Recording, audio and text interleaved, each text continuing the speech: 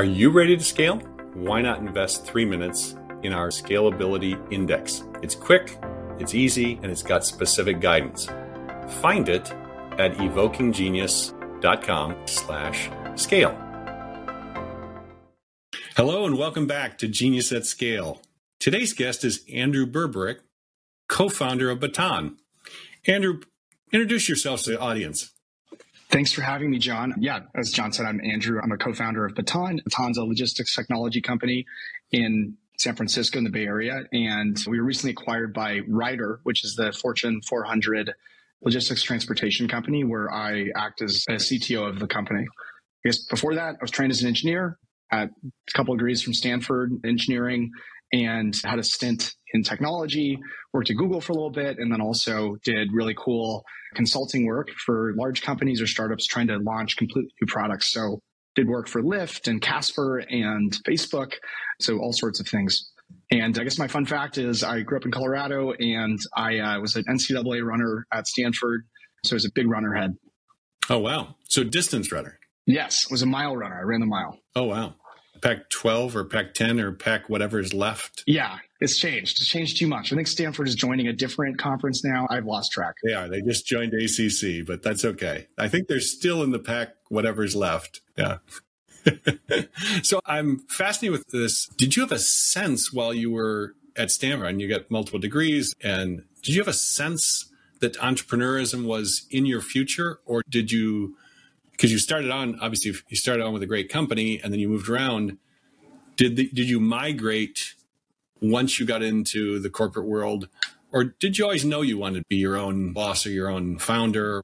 Yeah, no, it's a good question. I remember my dad driving me out to California to go to school, and I actually didn't really know much about Silicon Valley. I didn't appreciate how, really what it was. I grew up in a pretty small kind of mountain town area, or like Front Range area in Colorado, and I would say I was a bit under a rock, and I came to school really focused on running and just doing well in school. I was studying biomechanical engineering. I wanted to be a doctor. And anyways, I had an injury that sort of ended my running career. I had a bit of an identity crisis, and I started applying for jobs right after I graduated, and got rejected by pretty much everyone except for randomly met the founder of Match.com this guy Gary Kremen, at a coffee shop in Palo Alto, where he gave me a minimum wage job to build solenoids for a smart lock in another entrepreneur's dining room. So I spent a summer doing that, and I fell in love. I was like, wow, startups are the thing. Only in Silicon Valley can that happen. Yeah, he was a character. So that was like an internship? It was an internship, but it was an internship, and I didn't really know what I was going to do after. I started applying to grad school programs, and I was debating whether or not to go on full time with the Smart Lock company. So fast forward a little bit, and you do some stints working in companies and consulting a little bit. How did you either figure out or decide on Baton? Because now all of a sudden, 5 years later, you're not only you founded a company, but you've been acquired, which is fabulous. Yeah. So basically that internship experience, it really made me fall in love with startups, and I became a sponge. I read every single book I could possibly find on technology startups or building businesses. And one that really was helpful was actually before the book was published. Peter Thiel had actually published his course notes for this class he taught at Stanford. And those course notes ended up becoming the book 0 to 1. And I remember reading a section in there, which was great companies tend to happen right after major inflection points. And an inflection point can be like a global pandemic or a change in government policy that makes a certain technology required, or generative AI. And I remember meeting my co-founder. He was a friend at grad school, but we would grab drinks and commiserate on dating. And we ended up deciding we wanted to just start a company together. We spent 18 months looking for an idea. The first 9 months was looking for an industry that was on the other side of one of these inflection points. And so we scanned all these industries, healthcare and agriculture, and looked at trucking, where there was this really interesting thing that happened where in 2018, the government mandated something. It was called the ELD mandate. Basically, government required that all trucks have GPS devices on them, which was this iPhone moment for transportation.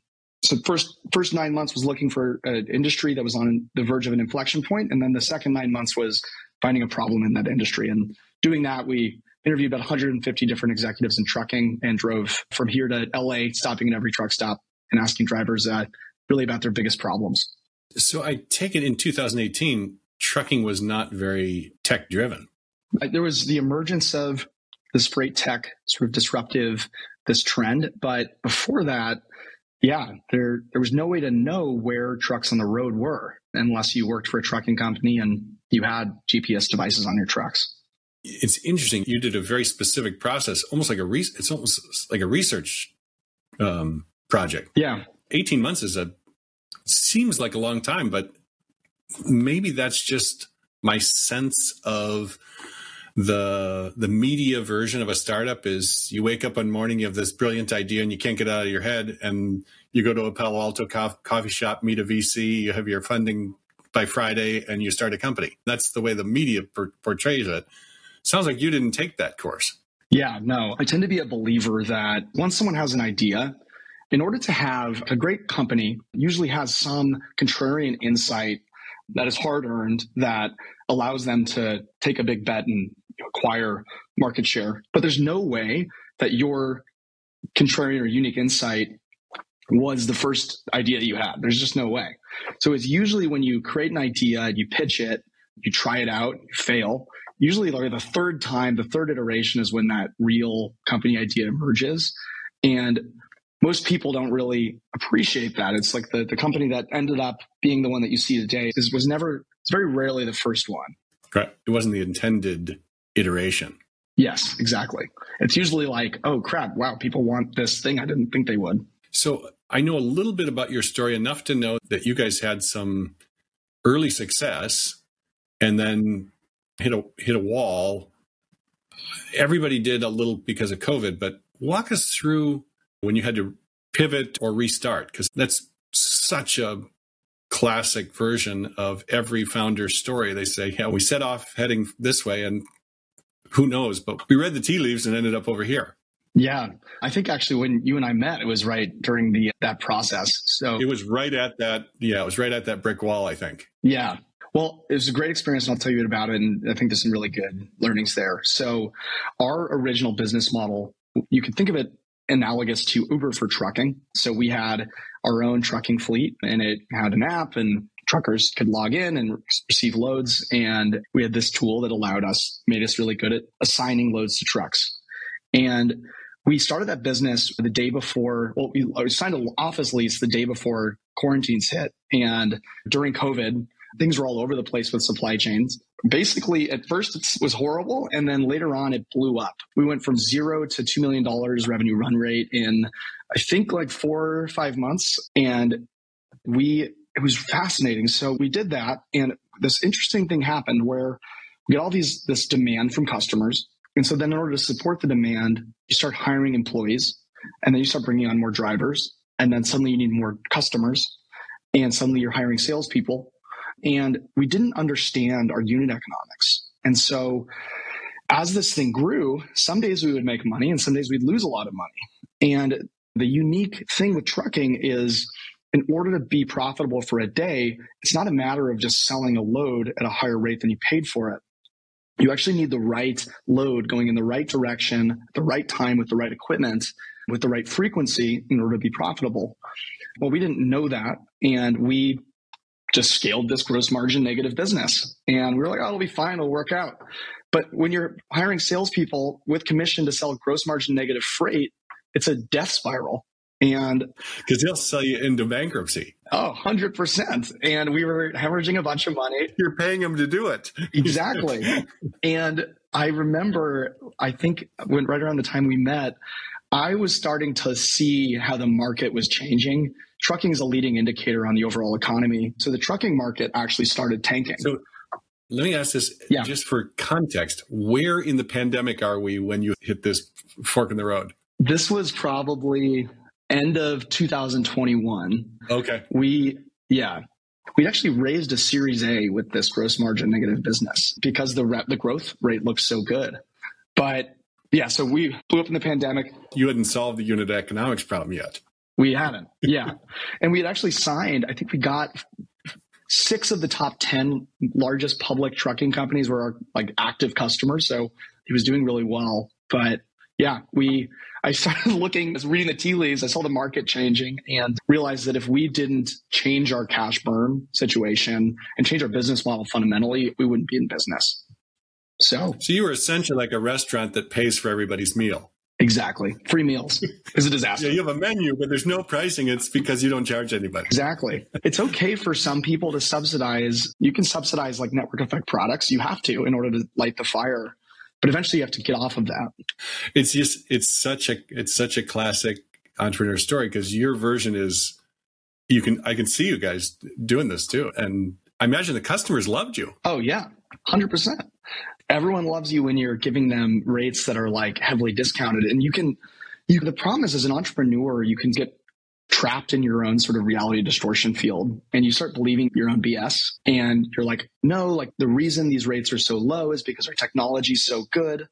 And in some ways, I think there was truth in that. But in others, we were running a trucking business and we didn't understand how a trucking business really needed to be profitable, what needed to happen. So we did it and started selling software. So had you been truckers? Like, had you taken an internship for a year as a trucker? Would some of this been clearer, or were you guys never going to figure that one out from the viewpoint you had? I think it would have been clearer or more clear. I think we have a value now at the company that's called respect the problem. And this world is full of tech people jumping into new industries without understanding them and then just slinging around the word disruption. But you can't disrupt things unless you really understand how they are and you actually can like succeed within that reference frame. So we were lucky enough to hire this awesome head of operations, Eric, who was a VP of operations at LoadSmart, which is a several $billion freight tech company, freight brokerage. So we had his insights, but I think I guess my answer is, if we had the internship in trucking, we would know these things. But I think it's also it's very addictive and tempting to just like fall into a growth narrative and just keep pouring gasoline on the fire. Right. It is intoxicating. Absolutely intoxicating. I love this respect the problem. Where did that come from? Because it's almost like, I think of like a wrestling match or a boxing match, and you think you can be better, you can know you're better, but you better damn well respect your opponent or you're going to lose. Exactly. I think there's a couple like origin stories for it. The one that like is the real one for Baton was the one I just described. Our head of ops likes to say that we got our teeth kicked in by trucking, and suddenly you're losing a ton of money, and you actually are like, wow, I did not respect the reality of this industry. And I can point back to different moments in my career where I was reminded of that. And yeah, there's been several. So was I'll go with the metaphor, the lack of respect that you thought that tech could overcome the actual realities of it? Like tech could solve everything? Like tech sits on a higher plane than does the actual industry? Or I think so. And I've seen this in multiple cases, like when we've built technology products for this industry. One, like a famous quote that you'll see, or a very popular kind of stat that people quote all the time in trucking is actually true. 1 in 5 trucks on the road is empty at any given point. So 20% of capacity is driving without a load, or driving with an empty trailer. And some people are like, look, technology problem, like this is a software problem. And as long as we can just optimize all the freight, we can fill the trucks.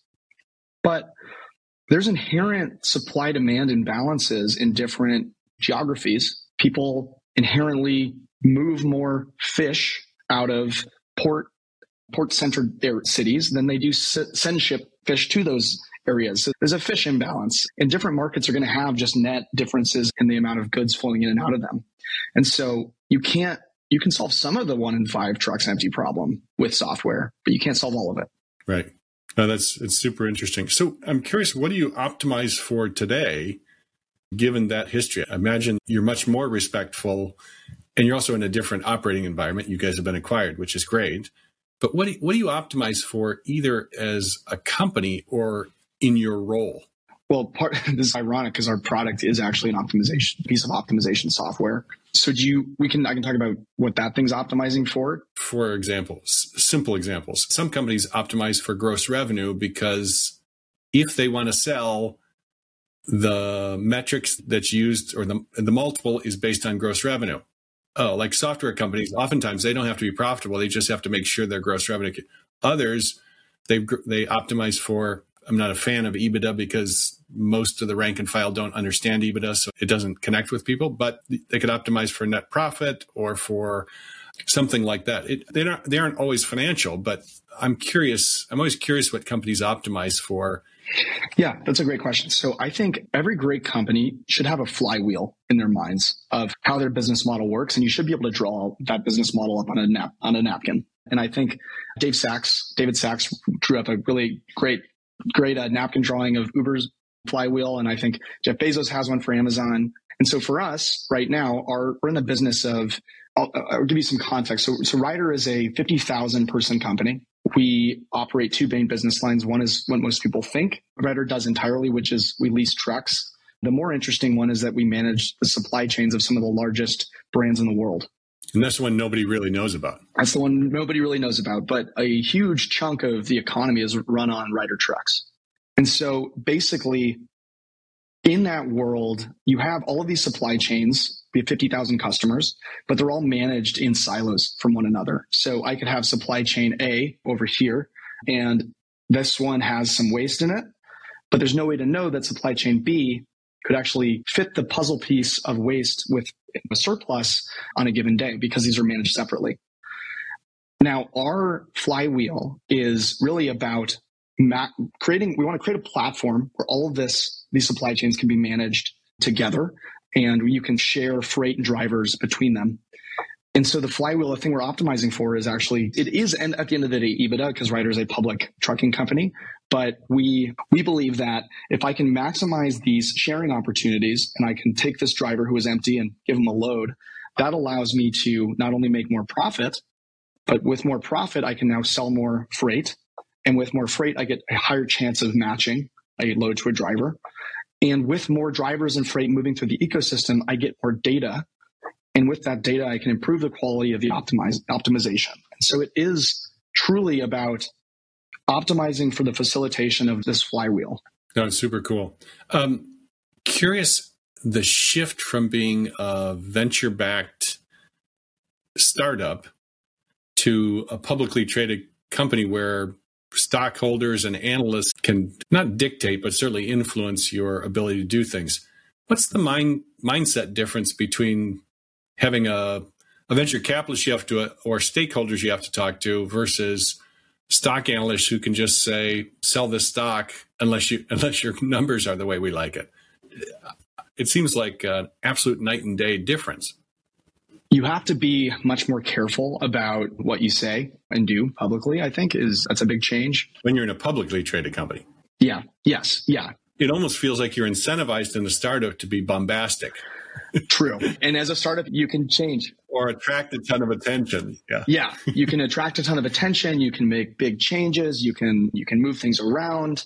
There's another level of discipline that's required at the public level. And luckily, Ryder's a very disciplined company that just has done really well. And quietly. Yeah, there's no big figurehead CEO that wants to run for office or something like that.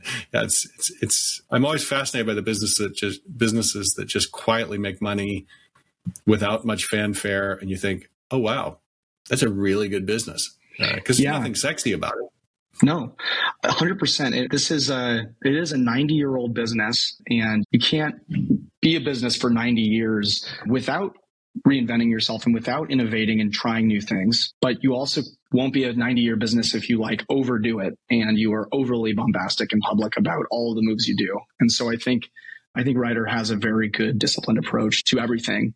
And I think that's what has allowed it to grow and remain relevant that long. But it's also been very good at reinventing itself and adopting the latest thing. Yeah, that's great.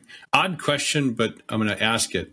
You were a NCAA miler, which is, I would think, one of the most brutal races because it's a 4-minute sprint. It's a flat out sprint. How did your history and training and style, if you will, as a runner, how does that translate into is that framework the same way that you are in business? I would say the one thing that has remained constant is my style to running a mile was always run your own race. Everyone's got their own race. There was this famous marathon runner, Mark Plotchis, and I think he was a gold medalist. And he told me, and I was always stuck with me. He was like, "You want to know why the Kenyans always win?" they have a very unique way of training. And I'm not sure if this is true or not, but the story he told me was that they would basically run 11-minute mile pace most days, and then they would go all out on the other days. 11-minute mile pace? Isn't that for old ladies in wheelchairs? Basically walking. And then on their other days, they'd be running super hard.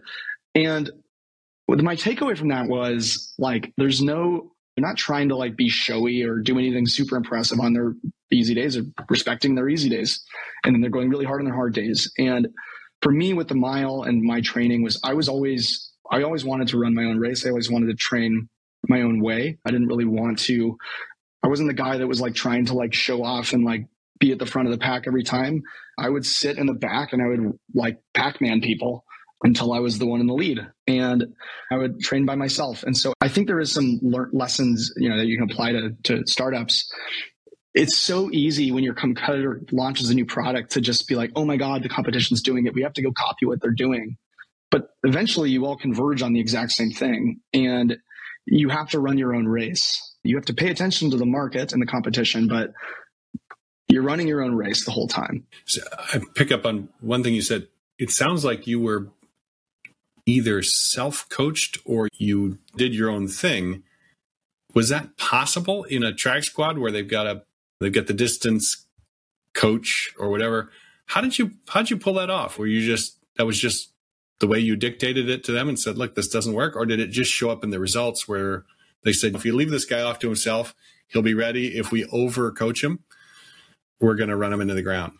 I think it showed up in the results, and the coaches that understood that about me created environments where I was more successful. I was lucky enough for 3 of the years at Stanford to have this coach that really understood my psychology. And he would let me do a lot of my runs and training runs by myself. I would race in my own races, and he'd let me run with my own style. Whereas I think other coaches that I've had after that emphasize, like, they would tell me how to run the race. They'd be like, you need to be out in front. You need to run this way. And I would just not succeed when I did that. Yeah. Did you just ignore them and run your own race anyhow? I did. And to my own peril, I think there was a few tense moments. Yeah, they can cut you. It's like a boss they can fire you eventually. Yeah. But at the end of the day, like, results matter. And I think this is the same approach we have with our team. I don't really care how you do the work. The only thing that matters is we created a product that people love using and it makes money. And however you get there is up to you. You should have creative authority over the method. No, it's great. It's great. Curious if your risk profile, 10 being Elon Musk, 1 being a librarian, has that changed moving to a publicly traded company from a startup, or are you really the same guy and you just address it differently because you're in a different atmosphere? I think first off, if you have a sense, where are you on a spectrum of 1 to 10? There's no right answer. It's always the right one is the one you are, not the one you're pretending to be. Like these days, a lot of people are pretending to be Elon Musk, and you go, it doesn't work very well. I think a lot of people, the risk is like an interesting thing where a lot of people mischaracterize entrepreneurs as these like super risky people that are just burning everything to the ground. And yep, gunslingers. Yeah, they're gunslingers. And it turns out that most entrepreneurs that actually are that way are not successful. There's a great book called Outliers, and the author analyzes the profiles of successful people in history. And the thing that he notes that I always found interesting was the great success stories are of people that take very calculated bets, but they've hedged themselves in a different area. So they've got quite a bit of downside protection. And so I've always basically been a believer, and my risk profile has always been, I will take very calculated bets. I'll understand exactly how the market is, but I've hedged myself in a different domain. And that domain can be, I've got really strong relationships and a support network that allows me to feel comfortable taking risks in one domain, or I know what my runway is and I can like take calculated bets in a series of them before I run out of money. But the gunslinger approach very rarely works. And I think the Elon Musk examples are the exception, not the rule. If you and I are in a gunfight, only one of us walks away alive. How many times can you be in a gunfight? Yeah. You can't do that repeatedly and win. It doesn't seem like it anyhow. It's like find a way to not be in the gunfight. Unless you're really good. Yeah. Yeah. Yeah. You and I have talked a little off camera about, I love the concept of scaling, and I have a theory that there are unteachable, I'm going to call them talents, not skills, because skills, you can train and learn a skill. Like I can learn to flip an egg or I can learn to bake. Doesn't mean I'm talented at it, but I can learn the skill. But some talents are unteachable. The theory is that scaling companies have team members with a handful of unteachable talents that if you compound them, those talents scale way better than less. They're not lesser like pejoratively. They're just not as useful for scaling. Any sense of, in your journey, of some unteachable or an unteachable talent that you and Nate, your co-founder, that you and Nate embodied or possessed that helped you to scale better? Yeah, I think the one that we both share the most is just the sense of there's like relentlessness, an innate ability to always find a way. That was probably the most shared thing. And it's more of I got that from running. I think we just had that attitude. And yet if things failed, you just still you find a way to put a smile on your face and you just like dive into the next problem. It's whack-a-mole. I'd say the ones that are more unique to me maybe are I love and I believe I'm very good at connecting with people. And I think that's a really important thing for a leader. You want people to feel like that they're heard and that they have a unique identity in your company. And if they don't feel that way, or you all heard stories of the kind of like the narcissistic CEO, people eventually get tired of that and it's not a fun place to work. I think that's one. And then the second is I am very introspective. I try to openly solicit critical feedback all the time about myself and about the company. And I think that makes it very easy to identify what your flaws are and then systematically either find people that are way better at those things and hire them or find ways to improve.